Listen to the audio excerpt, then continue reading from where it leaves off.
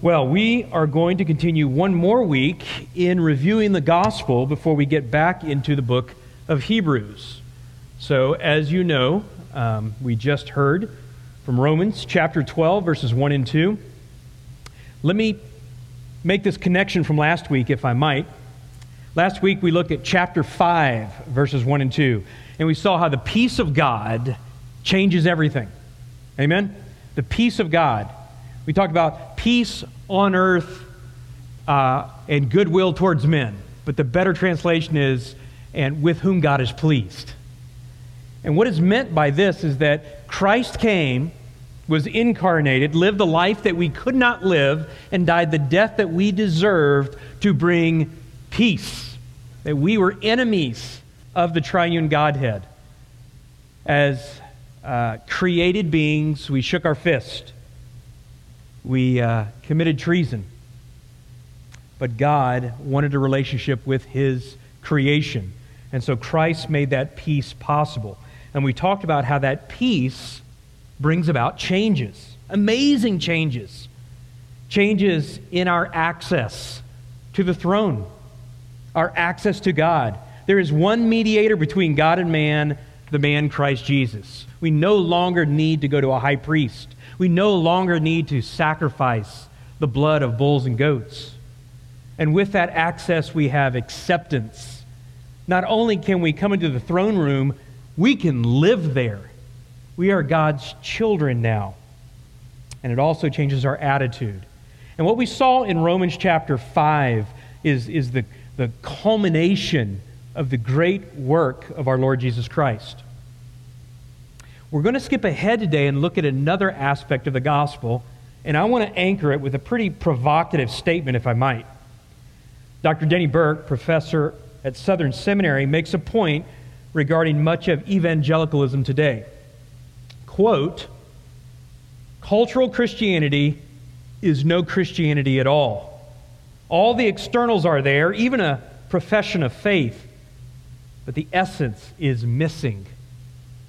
Jesus described it this way: "This people honors me with their lips, but their heart is far away from me." It's a pretty strong statement. Kind of a punch in the throat. Cultural Christianity is no Christianity at all. Some of you old-timers there remember Paul Newman's movie, Cool Hand Luke. You didn't know he was a singer until he sang the song, Plastic Jesus. And if you remember that song, he talks about basically a cultural Christianity, that you got your plastic Jesus on the dashboard, and He's with me wherever I go. Oh, I don't worship Him on Sunday, and I don't commit my life to Him, but He's my little plastic Jesus. And Denny Burke makes this point that though we have this thin veneer of Christianity, we've lost what it means to follow Christ. Let me say that again.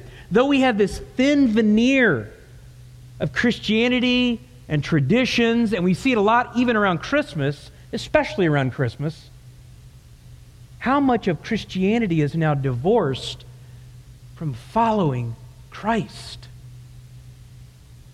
How did Christ call His disciples? Leave your nets and follow me. And that's what we're going to look at today in chapter 12, verses 1 and 2. Paul has just spent the first 11 chapters sharing with us the wonderful news of the gospel. He wants us to understand the Lord Jesus Christ, His person and His work. He wants us to understand the gospel and its essence. And then in chapter 12, he now wants us to apply it. The point is this: the gospel doesn't just inform, it transforms. We don't just understand theology, we live it as Christians. Our timeless truth for today is, in light of Christ's sacrifice for you, be a living sacrifice for Him. In light of Christ's sacrifice for you, be a living sacrifice for Him. Now, if I might, I want to read this again, the text, but I want to back up just a couple of verses because I want us to understand what Paul is doing here. Paul was writing to the church in Rome. He wasn't very impressive in presence. We have early church descriptions of him being short, bald, bow-legged, with a unibrow. Whether that's true or not, we'll have to wait till we get to heaven to find out. But this was a man who, under the inspiration of the Holy Spirit, could write. Amen? And when he wrote, the words were a fire. And so he's just spent all this time, the first 11 chapters, writing about our estate, our expected punishment and the judgment to come, what Christ did on the cross and how we might be saved. And then he gets to the end of this whole doctrinal section, and it's as if he looks up from his manuscript and just exclaims, look with me if you will, back at chapter 11, verse 33. And imagine Paul writing this. Imagine him screaming it, actually. Oh, the depths of the riches, both of the wisdom and knowledge of God. How unsearchable are his judgments and unfathomable his ways. For who has known the mind of the Lord, or who has become his counselor, or who has first given to him that it might be paid back to him again? For from him and through him and to him are all things. To him be the glory forever. Amen. And then there's no chapter break. This is the interesting part. On that doxology, he says, therefore, I urge you, brethren, by the mercies of God, to present your bodies a living and holy sacrifice, acceptable to God, which is your spiritual service of worship.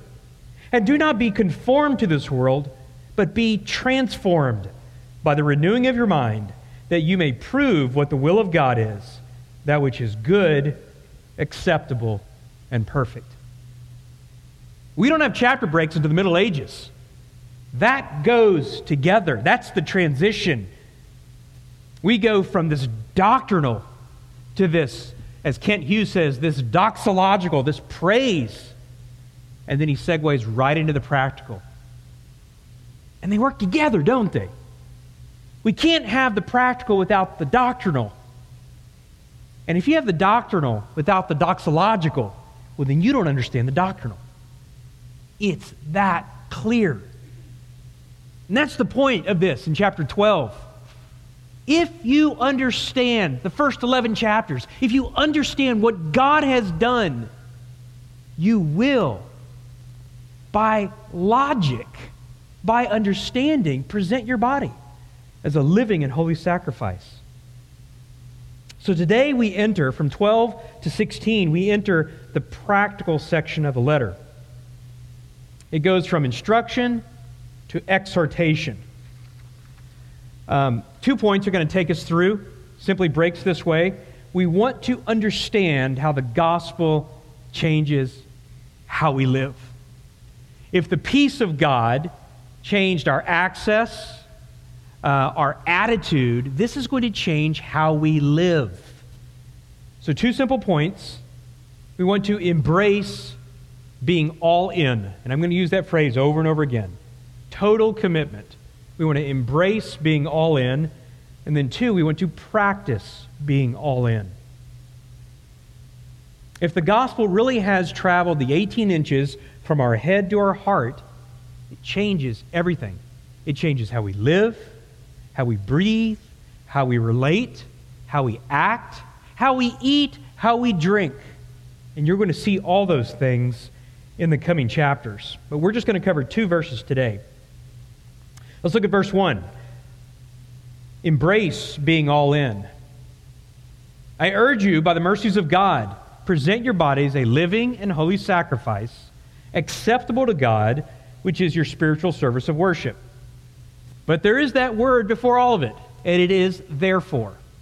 Therefore, in light of the first 11 chapters. So let's run through the first 11 chapters. Starting in chapter 1, we have the bad news of the gospel, condemnation. And then through chapter 3, we start to hear about justification, midway through chapter 3. Chapters 6 through 8 are about sanctification. Nothing can separate us from the love of Christ. And this begs the question then, but what about those promises made to Israel? And then we have chapters 9 through 11, which is called vindication. Has God rejected His people? No. May it never be. So, condemnation, justification, sanctification, vindication, and now we move into application. The theme of Romans, the righteousness of God. It is the biggest, deepest book on the gospel. So as Paul transitions us from understanding the righteousness of God to the application, applying the righteousness of God, he's going to do it in concentric circles. And so if you ever wondered how the gospel is to flesh itself out in our lives, well, chapters 12 through 16 show us that. Shows us how we relate to God. And then how we relate to the body. And then how we relate to others, to society, to the government. And then it circles back, how we relate to the body again. But let's look at that phrase in verse 1, the mercies of God. The mercies of God. By the mercies of God. In light of all that He's said, in light of the condemnation and the judgment that's set upon us, in light of the fact that we had earned wages of death, and in light of the fact that the Prince of Heaven came down and took our place on the cross, absorbing the just wrath of God, extending mercy, and drawing men unto Himself. In light of all that, he says, therefore, you present your body as a living and holy sacrifice. What's interesting about this in verse 1 is that he's basically saying what you understand will impact what and how you worship.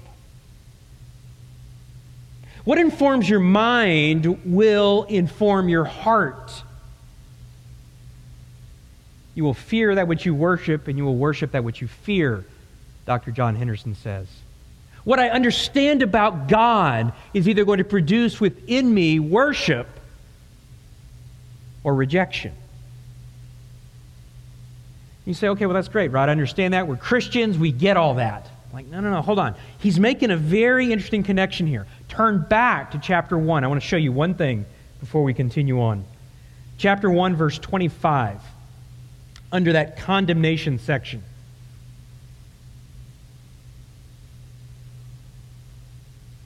What you understand will result in what you worship. Look at verse 25 there. For they exchanged the truth of God for a lie and worshipped and served the creature rather than the Creator, who is blessed forever. Amen. You see, Paul's making a connection. They're reading this in one sitting. He said, remember I talked about how all of us, prior to coming to Christ, worshiped creation. Oh, it may have been things, but it was ultimately self. Those who embraced the lie, who suppressed the truth, worshipped creation, worshipped the creature. But those who embraced the truth worshiped the Creator. And that's what we see here. Therefore, in light of the truth, worship. Because remember in chapter 1, those who embrace the lie worship the creature. Worship is all that I am, responding to all that I know of Him. Those who know God worship Him. Believing results in worship. And this is the imperative then. Understanding this, understanding who God is and what He's done, present. Present, present, present. Present your bodies as a living and holy sacrifice. Well, now, we're so used to this verse we don't think about it. Present your bodies as a sacrifice? If you do a lookup on Wikipedia, the trusted source, right? Talks about sacrifice. This is from a purely pagan definition here. The offering of food, objects, or the lives of animals to a higher purpose, in particular, divine beings, as an act of propitiation, wrath satisfaction, or worship. In simple terms, it's offering things, crops, but mostly animals, to a divine being to satisfy just wrath as an act of worship. I think we get that. Even pagans get what a sacrifice is, right? So now imagine it's 950 BC, and you're an Israelite, and it's time to go to Jerusalem for a big festival, and you're going to offer sacrifices. You're excited. You get to see Solomon's temple. The whole town is bustling, and you know this is a great, great time of worship. But this worship is going to cost because you're worshiping God Almighty, and He requires sacrifice. So as you're traveling, you're thinking, well, I guess I could do a grain offering. I mean, I had a pretty good crop this year. What's offering a few stalks? That's not going to cost me much, right? But then you're thinking, yeah, but that's kind of going cheap. I do believe God, so maybe I should offer an animal. You know, you have some of your livestock with you, and well, I guess I could offer a lamb. But when I offer the lamb, I'm not exactly getting him back. Fluffy ain't coming home. Okay, well, that'll cost. That's a little bit bigger commitment because he's going to get totally consumed in the fire. But is that what God wants here? What kind of sacrifice is God asking for here? Oh, it's a commitment. But the commitment is us. And it's not a dead, burned up carcass of an animal that we give away. It is a very live sacrifice of ourselves. A living body, a whole life. It is one that reflects an understanding of the great salvation that has been given us.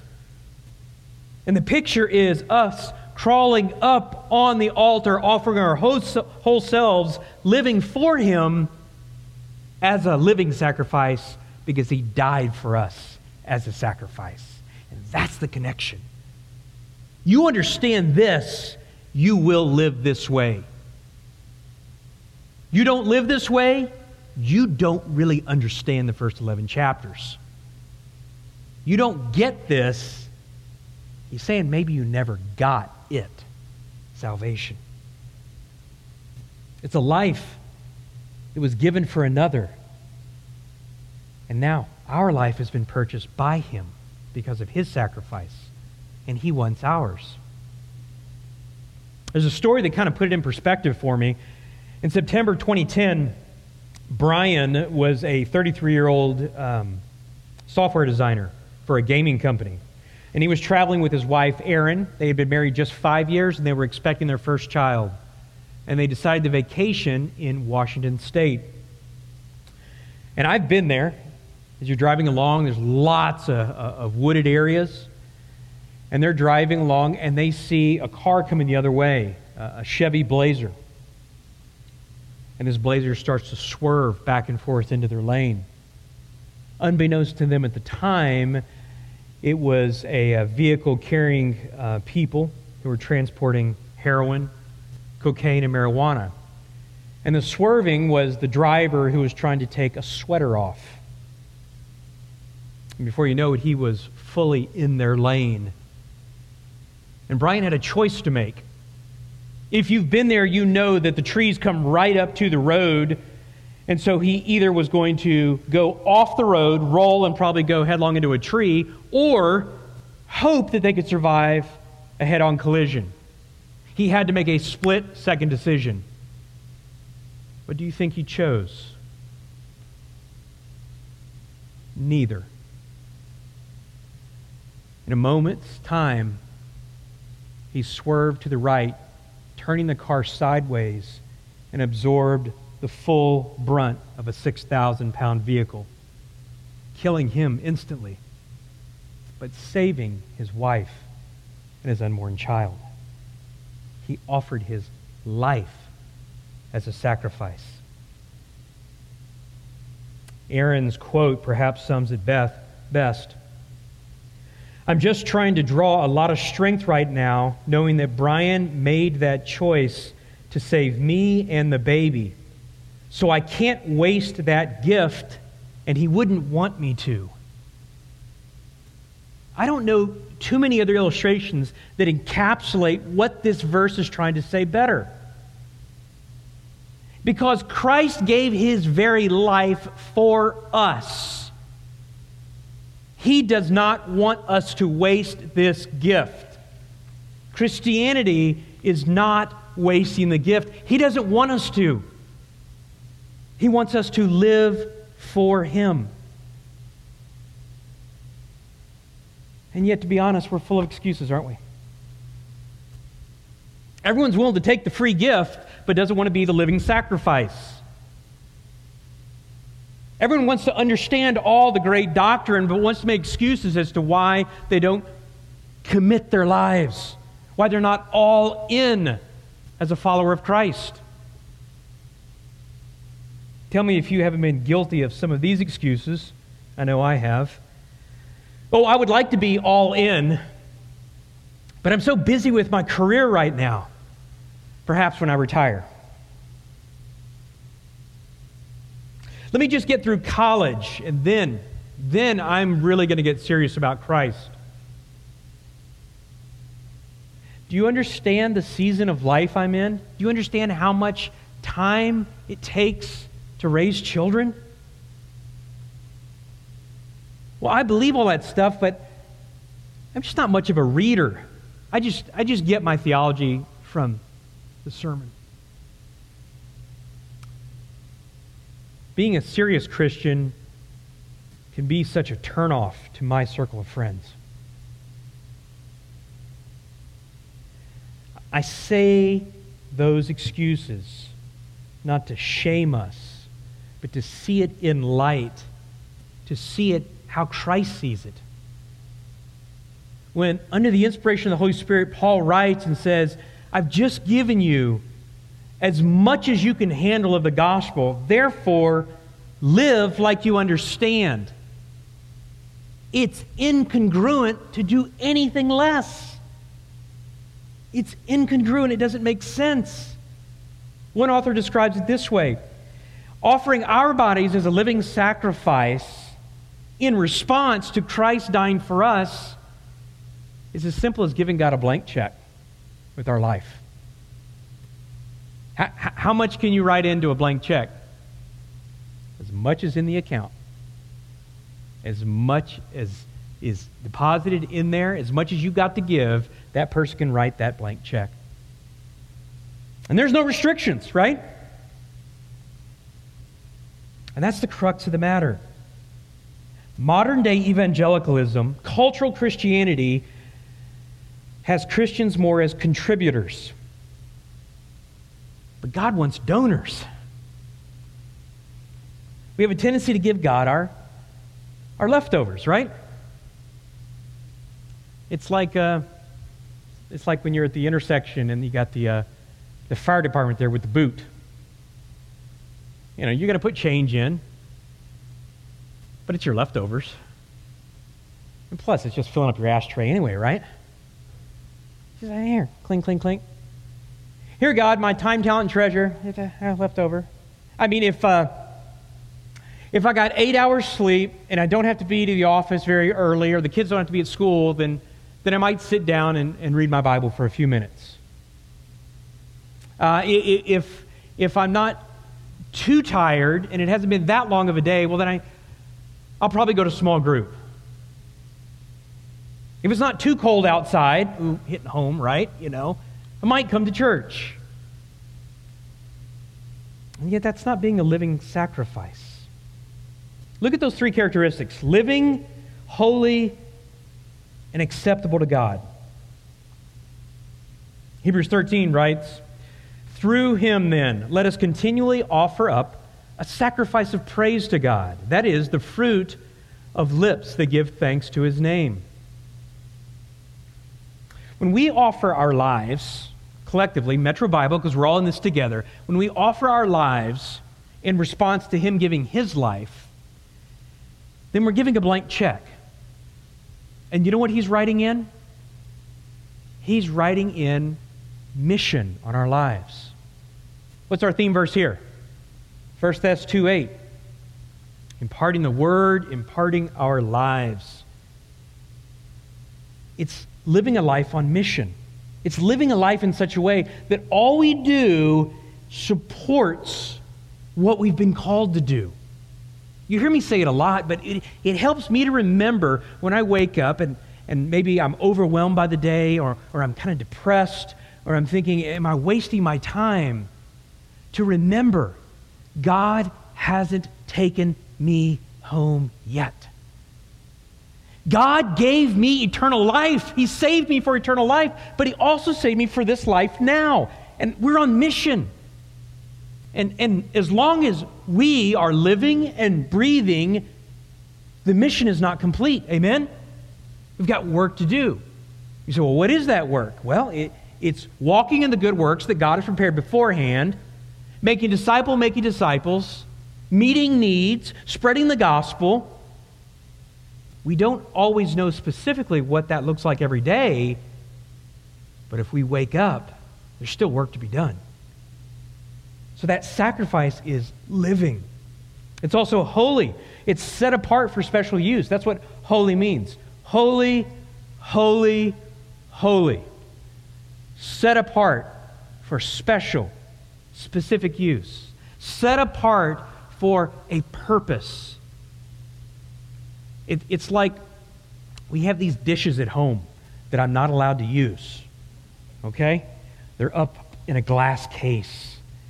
I know what they are. They're called Mikasa Wedding Band Edition, because it's one of those wedding gifts that guys smile and say thank you, and we have no idea what they're for. But your wife's excited because she picked out the pattern.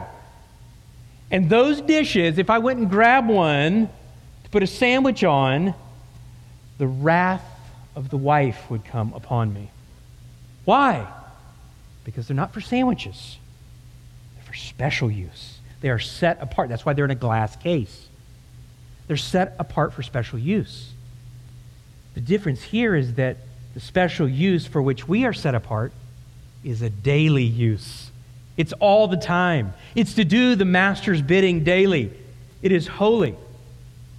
And each one of us may be used differently. Same mission, but different field. Okay? You may say, well, I want to be used in this area. You know, I want to be planting and harvesting in this field. I want to plant a vineyard in Napa Valley. And the Lord may say, well, no, I want you to do carrots in North Dakota. But you don't have to figure out where that is. You just got to bloom where you're planted. So we are holy, set apart. And what He is doing is we are a living sacrifice, but we're being poured out daily. So the thought is this: when you draw your last breath is when you have completed your mission and you have been poured out, used for a special purpose, and now you go to receive your inheritance. Paul writes it this way: but even if I'm being poured out as a drink offering upon the sacrifice and service of your faith, I rejoice and share my joy with you all. Paul actually saw him being used up on mission as something to rejoice in. And I get it. I don't always follow it, but I get it. You know why? Because it is the only significance you will have. We know this from watching Hollywood, right? I mean, how many different color cars, Lamborghinis, whatever you can have, will make you happy? It's the significance. It's the significance. If God only takes His people and His word off this planet, then the only thing you're going to do that will last for eternity is to pour His word into His people. And to be able to get to heaven and know that your life counted for something starts with saying, Lord, whatever it is, I'm a living sacrifice. Use me wherever. But that living sacrifice starts with dying to self, right? Because you can't be a living sacrifice for Him and be a living sacrifice for yourself. I kind of want to do both. Oh, I'm going to sacrifice. I'm going to give my all, but I'm going to give my all over here too. No, there's a priority. This doesn't mean you go into a convent somewhere or a monastery, or that you necessarily sell out and become a missionary in China.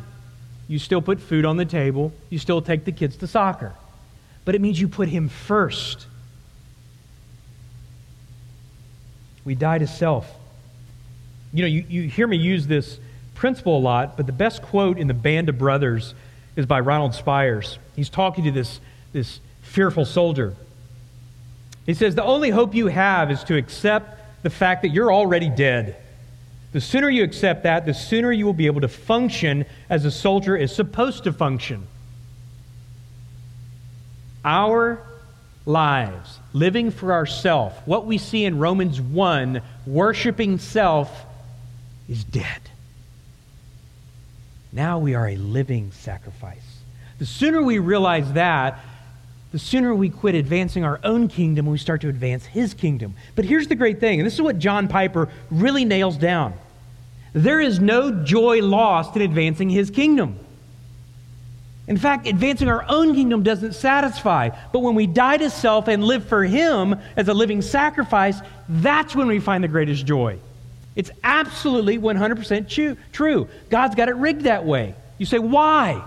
Because we were created for worship. And not to worship self, but to worship Him.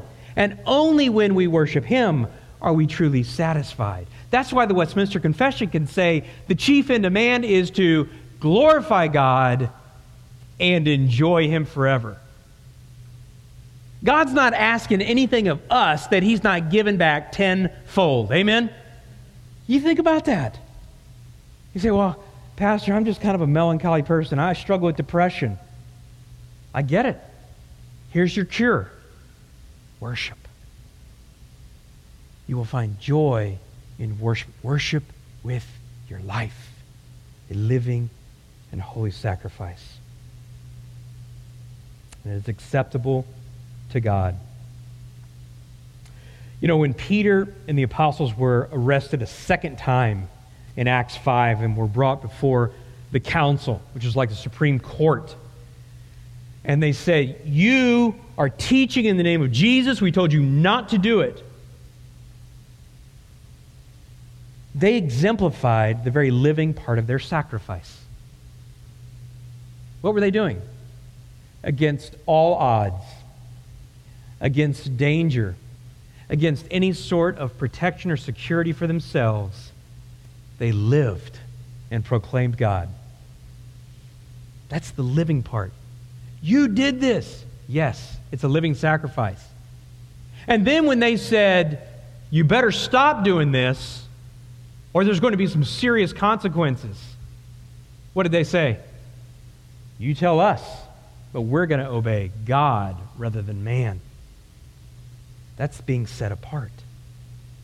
And then when they left after being flogged, do you remember what they did? They rejoiced. They were dancing. They were excited because they were considered worthy to suffer for His name. That's the acceptable to God. Isn't that interesting? So to recap, the purpose of presenting ourselves, the purpose of being all in, is our spiritual service of worship. I don't use Greek much when I preach, but there's something interesting there. That spiritual service of worship is the word logikon, where we get logic. It means we will offer our bodies as a spiritual service of worship because it's the only logical thing to do after what He's done for us. Were the whole realm of nature mine, that would be a present far too small. Love so amazing, so divine, what? Demands my soul, my life, my all. It's only logical. If He has given His life for you, and that results in eternity, will you not live for him for the next 20, 30, 40 years?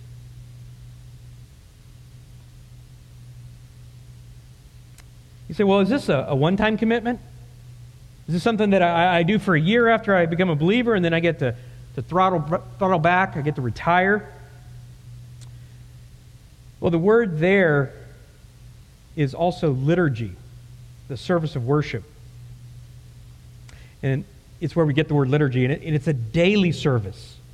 Peter explains that we are now a royal priesthood. We are well pleased to impart to you not only the gospel of God, but our very lives. But practically, how do we do this? I can understand how to be all in, but how do I actually do this? Because we don't want to make New Year's resolutions and have them fizzle out in a week or two, right? For those of us who joined the gym this last week, let's just go ahead and repent now, get it over with, get our deposit back, okay? How do we practice being all in?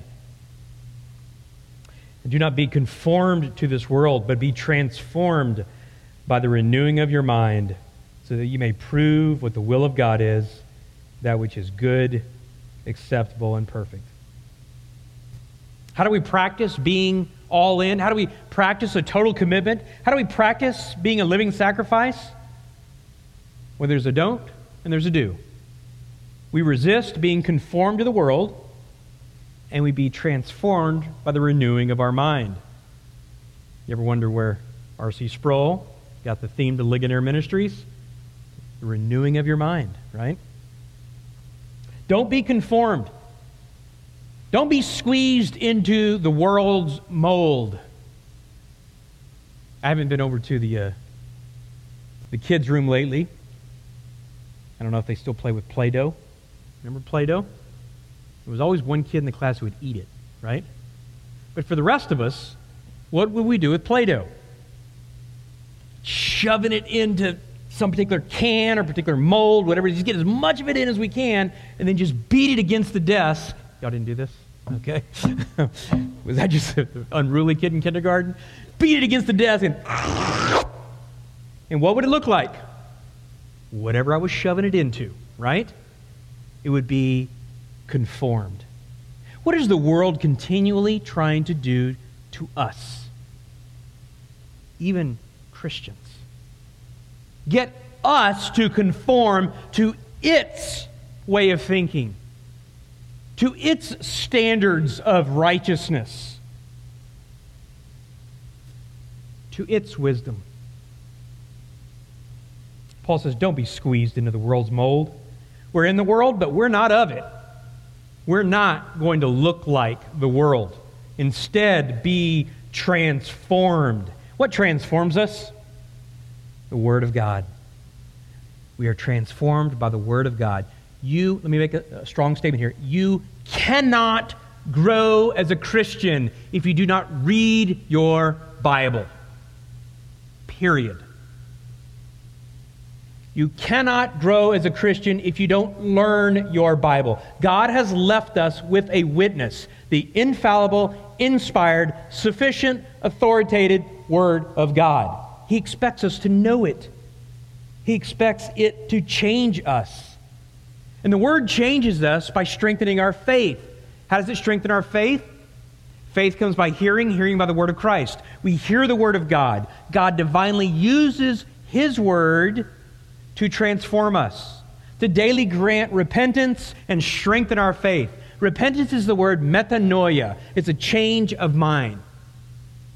The word here, transformed, is metamorpho, a change. It is a change of mind, repentance, a change of mind that results in a change of action.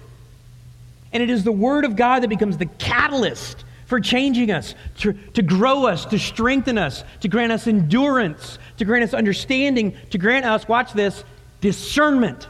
Single mark of maturity. Single mark of maturity of a growing believer is discernment. Taking what we understand in the Word of God and being able to apply it. Even a baby believer can be faithful, but only a maturing believer has discernment. So you might think of it this way. Don't be squeezed into the world's way of thinking, but instead cast off that mold and be transformed by the Word of God so that you might be used, so that you might be an effective sacrifice. You say, well, I don't feel like I'm conforming to the world. Well, you're either being conformed to the world or you're being transformed by His Word. There's no middle ground. There's no treading water. You're either moving forward, being transformed by His Word, or you're sliding backwards, being conformed to the world. Let me challenge us some more. This is a family meeting, first Sunday of the year. I'm allowed to beat us up a little bit. What is influencing? What is conforming you more? Is it the Word of God? Or is it your career? Let me be specific. Are you more of an expert in your business than you are in the Word of God? Then you need to know your Bible better. You need to spend more time in it. What about sports? Do you know theology better than you do the players on your favorite team? Yeah, it kind of stings a little bit, doesn't it? But we have to realize if we've been saved from justice by Christ's death, then at the very least we should know what He has to say more so that we can be used more. I'm all for sports and career and education, but not when it surpasses knowing our Bibles. The Word or social media? Do you know more about your friend's social life than you do verses?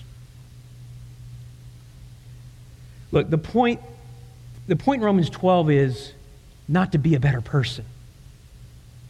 Paul's not giving us Romans 12 because it's a 12-step program. It's not.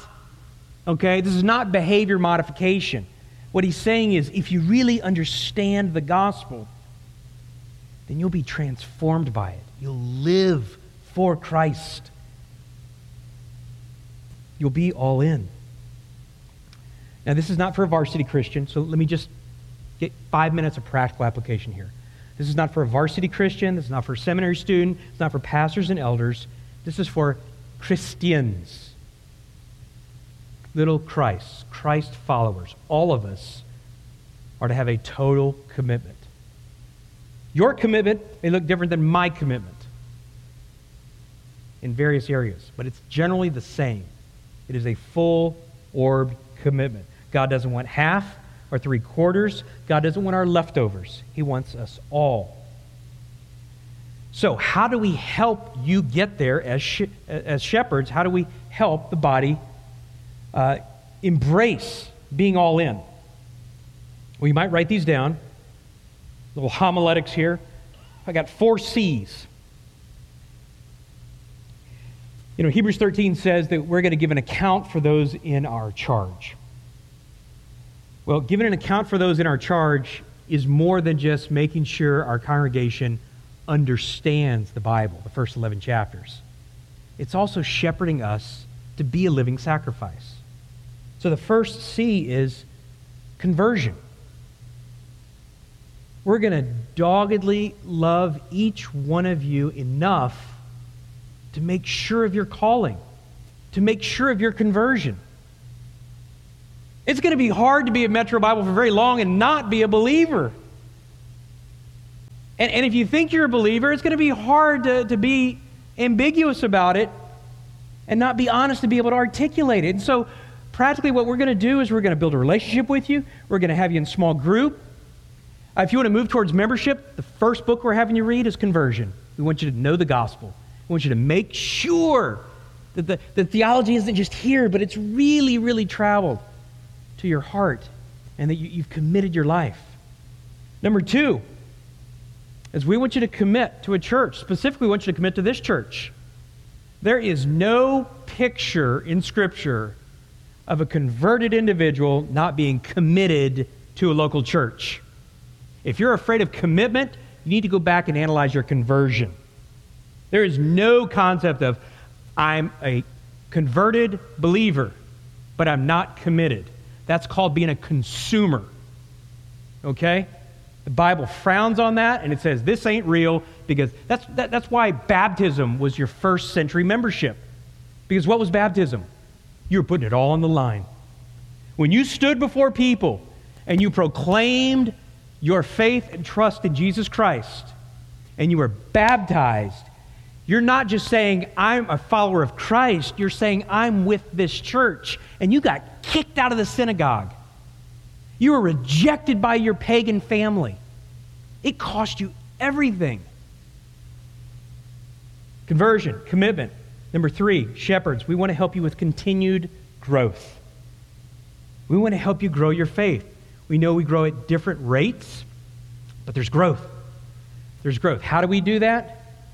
We bear one another's burdens. We rejoice with those who rejoice. We encourage you with the Word of God.